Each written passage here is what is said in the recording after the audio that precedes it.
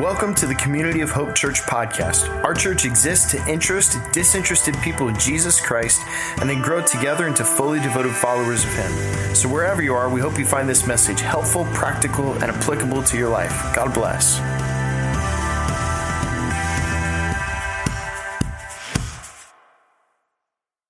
But this weekend is Labor Day weekend. How many of y'all have off tomorrow? All right. So we started thinking about what would be the perfect day off. I asked my kids this question at dinner the other day. So I have two girls. Charlie is 9, Evelyn is 6. And they had some simple requests. So their perfect day off is a day at Walt Disney World, followed by the trampoline park, followed by a trip to the mall, quick spin through Target, and then we're going to have all of their friends over for a sleepover. So we're still working on what can be done in 24 hours with them. My day is a little more laid back. I just want to be at the beach with a book and maybe some lime Tostitos, right? The best snack. Trevor also did some research on social media to ask some of you guys what your ideal day off was. And I was reading through the responses to see what we were at. And some of you guys are like really high maintenance with your requests for a day off. Okay, we had people talking about a specific temperature, specific weather conditions, the exact outfit they needed to be wearing, and which location of a restaurant franchise they would go to for dinner. So we had that crew, and then we had those of you who said, it doesn't matter what it is as long as my calendar's empty. They said no appointments, no work meetings, no chores, nothing to go do. And then we also had people who are ready to go, and they are going to be out on the boat, or surfing, or paddleboarding, or fishing, or kayaking, or I think someone was horseback riding in Hawaii, which is like, all right, that's quite the day off. Some of you will be very busy tomorrow. But today we were thinking about this because it is Labor Day, and I did a little historical background for you to find that the first Labor Day was on September 5th, 1883, and then President Grover Cleveland signed it into law in 1894. So this official day off started in the 1800s. But today we want to talk about the idea that the original source of the day off is actually from the Bible. And so whether you are a normal churchgoer or you're here today for the first time in years, I think we can all get behind the idea of a day off. So we're going to visit God's idea for that original day off. First, if you want to grab your notes, your Bible, your app, however you do this part of the sermon, turn with me to Matthew chapter 11, verses 28 through 30. These are Jesus' words, and he says this, "Come to me, all you who are weary and burdened, and I will give you rest. Take my yoke upon you and learn from me, for I am gentle and humble in heart, and you will find rest for your souls. For my yoke is easy, and my burden is light." So let's pray together. Father God, we come before you this morning knowing that you are already here and that you have welcomed us into your presence. I want to share a prayer this morning that I use in my daily quiet times with you, Lord, where we say together that we open our hearts anew to you this morning. Lord, that the love of the Father, the life of Christ, the breath of the Spirit would quicken within each of us a greater affection for your ways. We want to know more about your ways, God. We love you. It's in your Son's name we pray. Amen. Okay, so we're going to come back to our Matthew verses, but first I want to do a little background on the OG day off. Okay, so we're going to go back to the beginning, like literally in the beginning, Genesis 2. In Genesis 2, we see God who has just finished his work, and it says by the seventh day, God had finished the work he had been doing, so on the seventh day, he rested from all his work. Then God blessed the seventh day and made it holy, because on it he rested from all the work of creating that he had done. Okay, so most of us are familiar with this. God creates the heavens and the earth, the sun and the moon, the plants, the animals. He creates mankind on the sixth day, and then on the seventh day he rests. So we're going to fast forward through this. We have Adam and Eve. They're in the garden. They get kicked out, and several generations pass, and then we meet Abraham. Abraham has been chosen by God to be the father of his chosen people, through which he will reveal his grand rescue plan for the world. So Abraham has many descendants, and then they, like Adam and Eve, mess it up, and then the chosen people end up enslaved in Egypt. So now God's chosen people are in Egypt. They're making bricks. They're working for cruel masters. They are in terrible conditions, and God sends Moses. Moses talks to Pharaoh. They escape through the Red Sea, and now God's chosen people are in the wilderness. At this point, God comes to his people and he makes a new covenant. So he gives them a way that says, we are going to live together in this manner. And he gives them 10 rules, which we know as the 10 commandments. So let's look at the fourth commandment that God gave them from Exodus 20. It says this, remember the Sabbath day by keeping it holy. 6 days you shall labor and do all your work, but the seventh day is a Sabbath to the Lord your God. On it you shall not do any work, neither you, nor your son or daughter, nor your male or female servant, nor your animals, nor any foreigner residing in your towns. For in 6 days the Lord made the heavens and the earth, the sea and all that is in them, but he rested on the seventh day. Therefore the Lord blessed the Sabbath day and made it holy. So now we see that God's taken that rhythm that he first instituted during creation and he's made it a law. Think of what a gift this was to his people. They had just exited generations of slavery where they would have never gotten a day off. And now God has both rescued them from these masters and said, now you have to take 1 day off every week. It was such a gift to them. But of course, as people do, they messed it up. They started being super legalistic about it. And by the time we see Jesus come on the scene, the religious experts of the day, such as the Pharisees, were so nitpicky about the Sabbath and used it as a way to kind of make life difficult for people.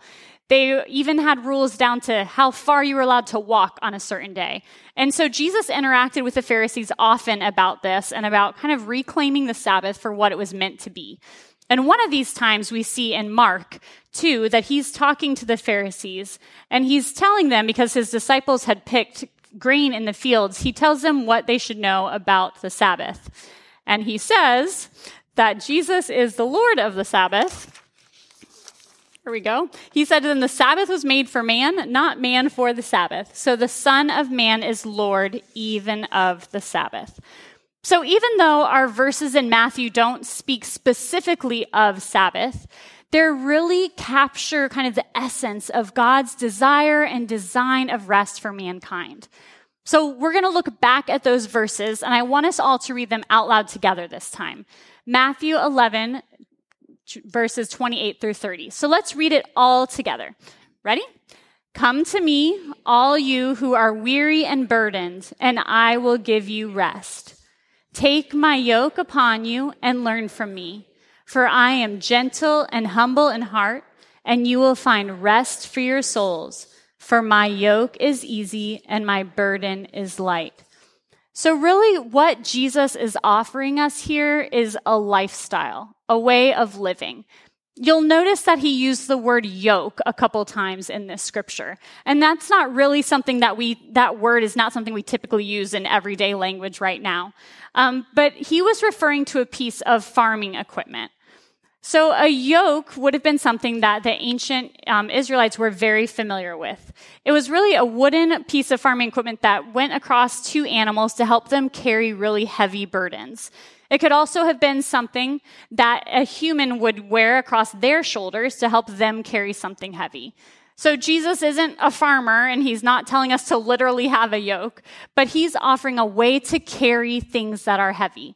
Jesus knew life would be heavy. He knew we'd be dealing with things like marriage and divorce and sex and money and conflict and relationships and all of these things that can weigh us down.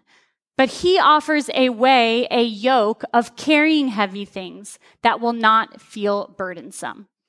So really, it's his lifestyle. We all have a certain lifestyle, right? Our lifestyle is our habits, our preferences, the things we do, our activities, the things we like.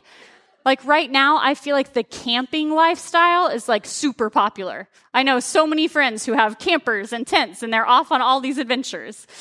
We also know things like the CrossFit lifestyle or salt life or health food lifestyle, right? There's all these different lifestyles in our culture. But Jesus offers us so much more. If we look back at verse 29, we can see what Jesus wants to offer us in his lifestyle. In verse 29, we see that he says, to take my yoke upon you and learn from me, for I am gentle and humble in heart, and you will find rest for your souls. So Jesus offers us a lifestyle that leads to rest. Isn't that good news? Man, I love that. It makes me just want to take a deep breath and just soak that in. That Jesus wants us to lead a life that leads to rest. Now, I don't know about you, but my lifestyle, like naturally unchecked, does not lead to rest. I'm generally a pretty busy person. I like to get things done. I like to have a plan. I like to accomplish things. Remember back at the beginning of COVID, like the very beginning, March 2020, the first day that we were actually like doing things about it. I remember it was a Thursday. I was picking up my daughter Charlie from school. She was in first grade. And the school board called and told us no school the next day on Friday. And then we already had a week of spring break that was already on the calendar. And they said, we're going to extend that break by one more week so that we can all stay home for 2 weeks, flatten the curve, and then we'll be back to normal. Does everyone remember that plan? How well it went? Yeah. But so there I was. I'm facing 2 weeks at home with my girls. I'm like, okay, what are we going to do during these 2 weeks? And so I went to Barnes & Noble. I went to the academic workbook section, bought them 2 Brain Quest workbooks, one for preschool age, one for first grade, and I brought them home because we were going to work while we were home. I know, I'm the fun mom, right? I wish I could tell you that I've learned and it's gotten better, but unfortunately, at the beginning of this summer, I decided that we were going to have a lot of fun this summer. You know, we needed to just make great memories, and so enter my summer fun folder. This is a real thing. It's not a prop for this message. This was my summer fun folder that I made so that we could have all the fun. It has a calendar of what we would be doing. It's got a checklist on the inside, a little exercise program, a devotional on how to love your siblings like God does, because, you know, kids. And this is just who I am, people. So my life does not often lead to rest. These are funny examples, but also this is what's valued in our culture right now, right? We see busyness as a status symbol. Remember in the old days when the people who were rich and powerful, like they lived a life of leisure? Like Downton Abbey, they like lay on their settees, they stroll the estate, they play cards, have tea. Now the people that we admire the most, the people who are the most powerful, the most influential, they're also the busiest. When you ask someone how they're doing, what do they often say? Oh, good, just really busy. It's a value that's become ingrained in our culture that we need to be busy, right? No days off, hustle, Celsius energy drinks, right? This is something that's just don't clap for that. This is just what our culture has become about, but it's not who God is. God is the God of rest and of restoration. We see this all throughout Scripture. Exodus 33 is one example. The Lord replied, "My presence will go with you, and I will give you rest." Jeremiah 6, this is what the Lord says, "Stand at the crossroads and look. Ask for the ancient paths. Ask where the good way is and walk in it, and you will find rest for your souls." This need for rest, the rhythm of rest, is ingrained in the very fabric of creation. Think about animals who need to hibernate. If they don't hibernate, they die. Think about our lack of sleep and our go, go, go pace, and then also how the life expectancy in America has dropped for the first time. Think about our mental struggles that we're having, our sleep disorders, our anxiety problems. I don't think it's a coincidence that goes against the fabric of who we are and how God created us to be. So we need rest. Jesus offers rest. But how? How do we access that? Well, today I want to talk about that Jesus offers a lifestyle that leads to rest through the practice of Sabbath. So Sabbath is really a 24-hour period of rest. It's traditionally for Christians been on a Sunday, but it can be on any day that works in your schedule. And there's been kind of a lot of confusion around what it is, what it isn't. So we're going to clarify a few things this morning. First of all, what is Sabbath not? Sabbath is not just a list of things to do or not to do. Probably not shockingly to you, this is something I've struggled with when I've tried to implement Sabbath in my life. Am I allowed to take my kids to a soccer game? What about a birthday party? Can I clean up a spill? Can we cook dinner? The kids still want to eat. How do I rest? You can get caught up in what you're allowed to do and not, and that's not what Sabbath is about. It's not legalistic. That's actually the very thing that Jesus spoke out against. Okay, but it's also not just any old day off, right? When we have days off, we want to just relax and veg, just get some relief from our busy schedules. But Sabbath is really about restoration. So John Eldredge, who writes extensively kind of about the condition of the human soul, he really distinguishes between relief and restoration. He says this: relief is momentary. It's checking out, numbing, sedating yourself. Television is relief. Eating a bag of cookies is relief. Tequila is relief. And let's be honest, relief is what we reach for because it's immediate and usually within our grasp. Most of us turn there when what we really need is restoration. So Sabbath isn't just laying on your couch all day and binge watching the latest Netflix series. I know some of you were with me until that moment, but it's okay. Hang in there. Sabbath is so much more. So Sabbath is really, it's a gift to us. Has anyone ever been on the Magic Kingdom, the Tomorrowland Speedway? Right? All the little cars, the tracks. Okay, so this is one of my kids' favorite rides because you can drive the cars even when you're still little, right? As long as you have an adult. And so one of these times that we went, I took my oldest daughter, Charlie, on it. She was still little, and she was so excited because, one, she gets to drive, and two, she was gonna win. She was so excited. And so we get in the car, you know, the gas fumes are everywhere, and she's in the car. She's got her hands on the steering wheel. She's ready, yes. She's already looking at the competition, and she pushed the pedal down to the metal as soon as that checkered flag waved, and off we went. She looked at me, incredulous, and she pushed her foot further down, leaned forward.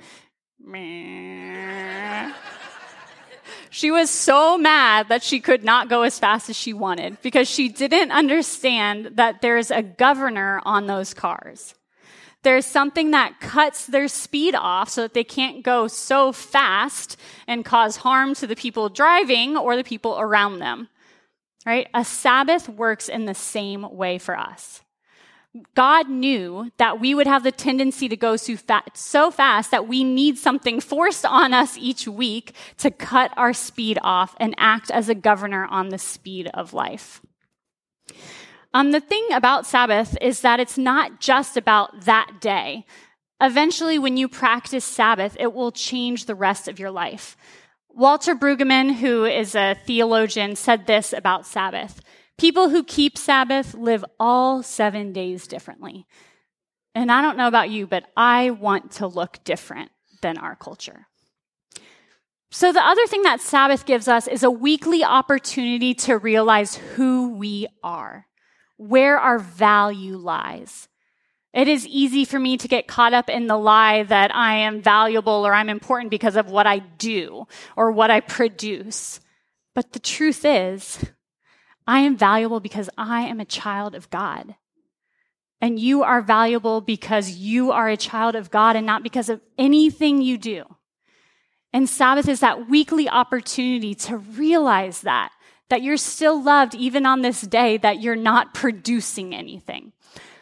It's almost like you can think of it as tithing your time, right? So we give God this day, these hours, and we say, they don't belong to me, they belong to you. Do with it what you will. Same way that we tithe our money. And when we do that, Sabbath turns into a really important tool of spiritual warfare. So do you know what the enemy wants from you more than anything? He wants your attention. Not just your attention on him. He just wants to make sure that your attention is focused anywhere else except for on God and on God's story unfolding in the world. So he wants you to be paying attention to social media, to news, to what's going on in the trends over here, to the conflict with your friend, to what's happening at work, anything else except for God. And we know our culture is on that, right? Our attention is grabbed everywhere we look. And so Sabbath is our chance to weekly say, my attention is going to be focused on God and on the good gifts that he has given me.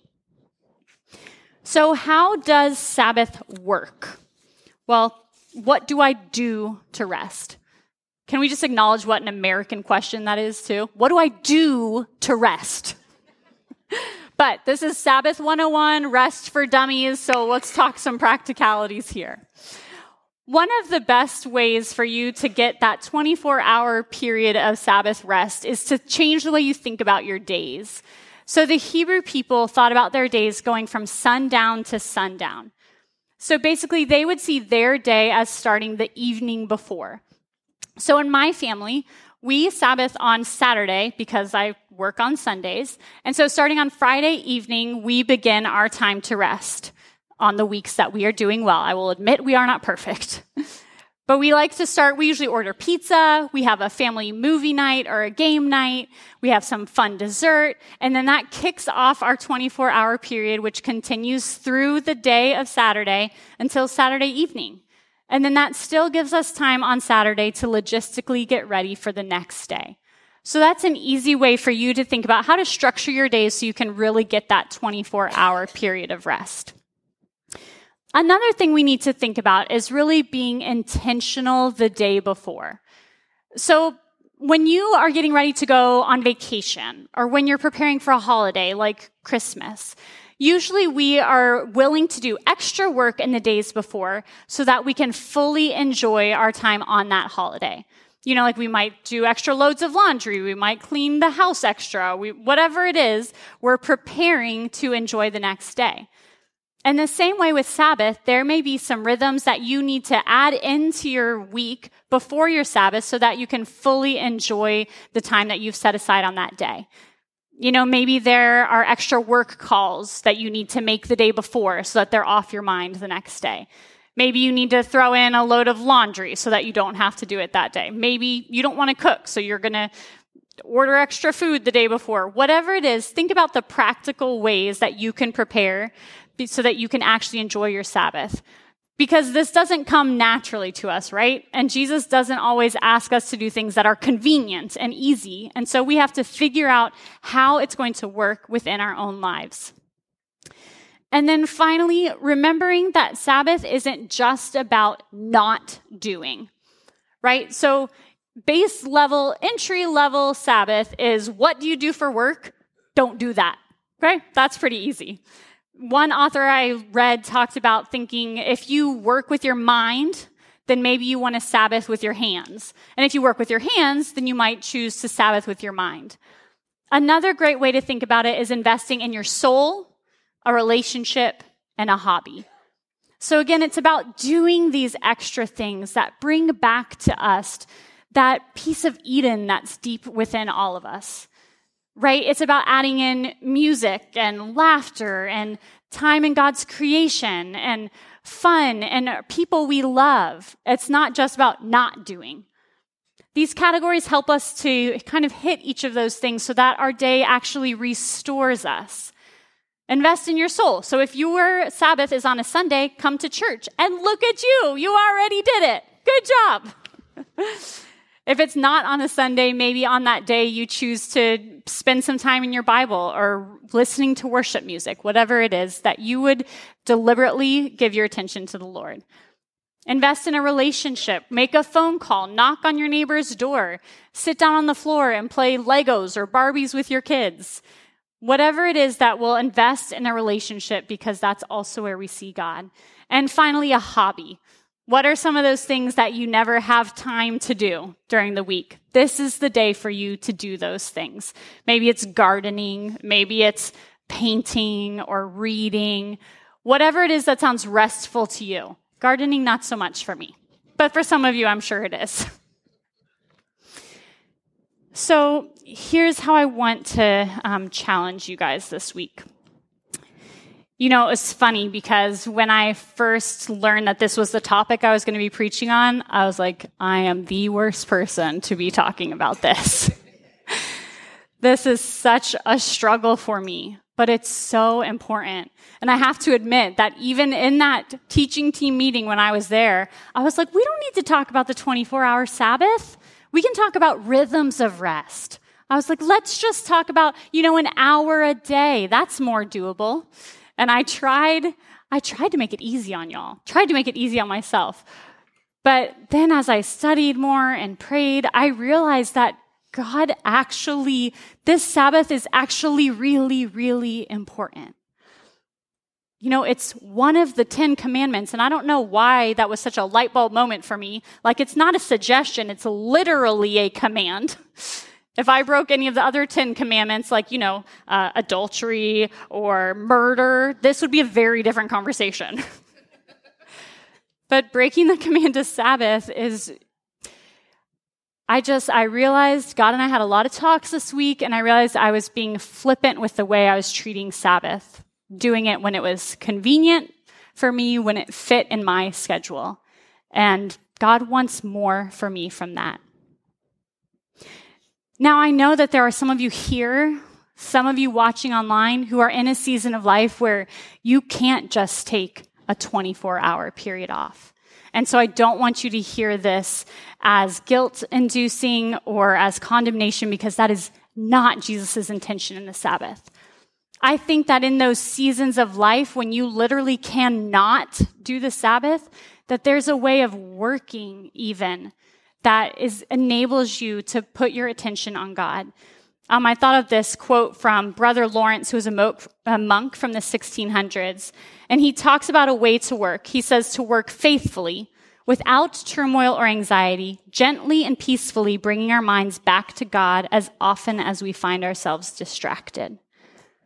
So maybe for some of you who aren't able to take this literal Sabbath, you're doing your work, but you're trying as often as you can to bring your mind back to God. God will honor what you're able to give. Maybe it's an hour on one day right now. Maybe it's a day every couple weeks. God will honor what you give, but I also want to challenge you that maybe like me, you need to take this 24-hour Sabbath and make it a part of your life. There's a quote by John Mark Comer, who he writes about practicing the way of Jesus, and Sabbath is a way of Jesus. And he says that Sabbath is coming for you, whether as delight or discipline. It's a little scary, right? It's coming for you. But I think that's so true. We all can probably think of someone in our minds, maybe it's ourselves, who run and run and run and then eventually collapse.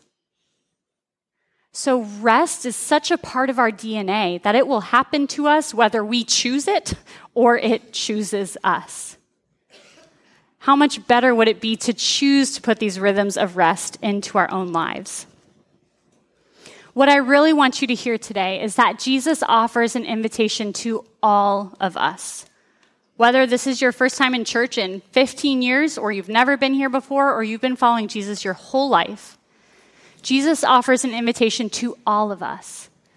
He says, "Come to me, all who are weary and burdened, and I will give you rest."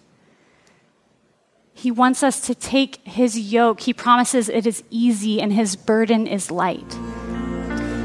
I want to share with you as a benediction today the Sabbath prayer from Pete Greig.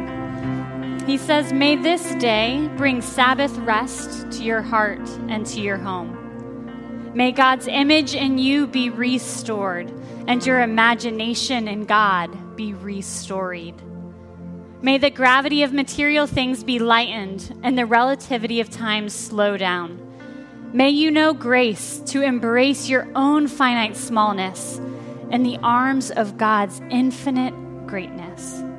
May God's word feed you and his spirit lead you into the week and life to come. Go in his peace, enjoy our game day activities on the way out, and we'll see y'all next week.